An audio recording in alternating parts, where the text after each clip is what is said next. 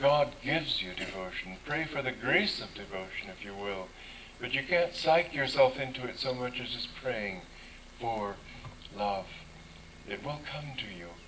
But the more you have the consciousness of the Guru's presence and of God's presence and Divine Mother's presence in your heart, the more devotion will be just a matter of course.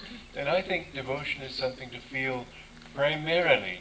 I know that people are on different levels, and for instance, many Krishna bhaktas love to think of stories of Krishna and all the sweet little pranks he did when he was a child and so on.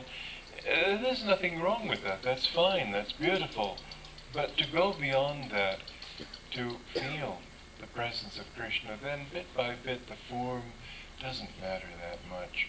You don't think of the Guru or of Jesus or of Krishna or of Divine Mother so much as form as you do of thinking that they're everywhere, and above all that they reside in the hearts of devotees. So what I'd like to say, which Master said, was love God, and everything else, as Jesus said, will be added unto you. Don't let anything become so important as God's love. The more you keep His love in your heart, the more you will find that you become worthy of Him.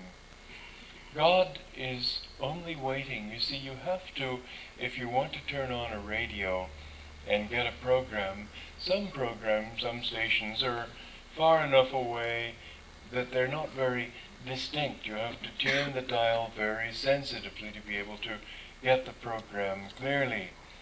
Well, God is not far away, but He's on a very sensitive wavelength, and He's not easy to tune into because there's so much static in the mind, so much static in the heart, so much thinking of, I want this, I want that, what a disappointment I didn't meet this person, and so on. The less you can think about yourself, and the more you can think about God, as I said earlier, you become that which you concentrate on.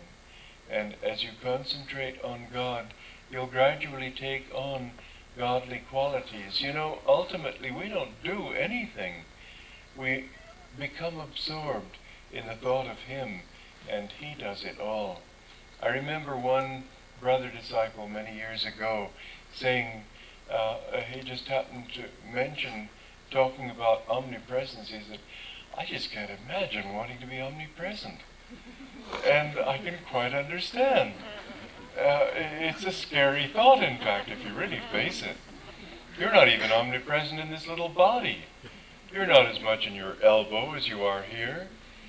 You're actually centered in the medulla oblongata, which is the seat of the ego. And omnipresence is something beyond conception. There are many aspects to spiritual awakening that are so different as to be scary. One time Dr. Lewis was pestering Master to give him samadhi, and he sort of got him into a corner and said, all right, sir, how about it? Let me have samadhi. Master looked at him, he said, if I gave it to you, could you take it? And the doctor sort of faltered a bit, and he said, no, sir. It's not that scary, Master, not that easy. Master said in Autobiography of a Yogi that it isn't by intellectual willingness that you attain that state. It can only happen gradually by the purification of consciousness, by God's grace, by the Guru's grace, by the Guru's effort on your part, and by your constantly focusing on that reality which you hope to become, even if you don't know what it is, even if you can't imagine really even being able to stand it if it came to you. And yet, having faith that there's no other way to go, and it's quite an adventure, isn't it?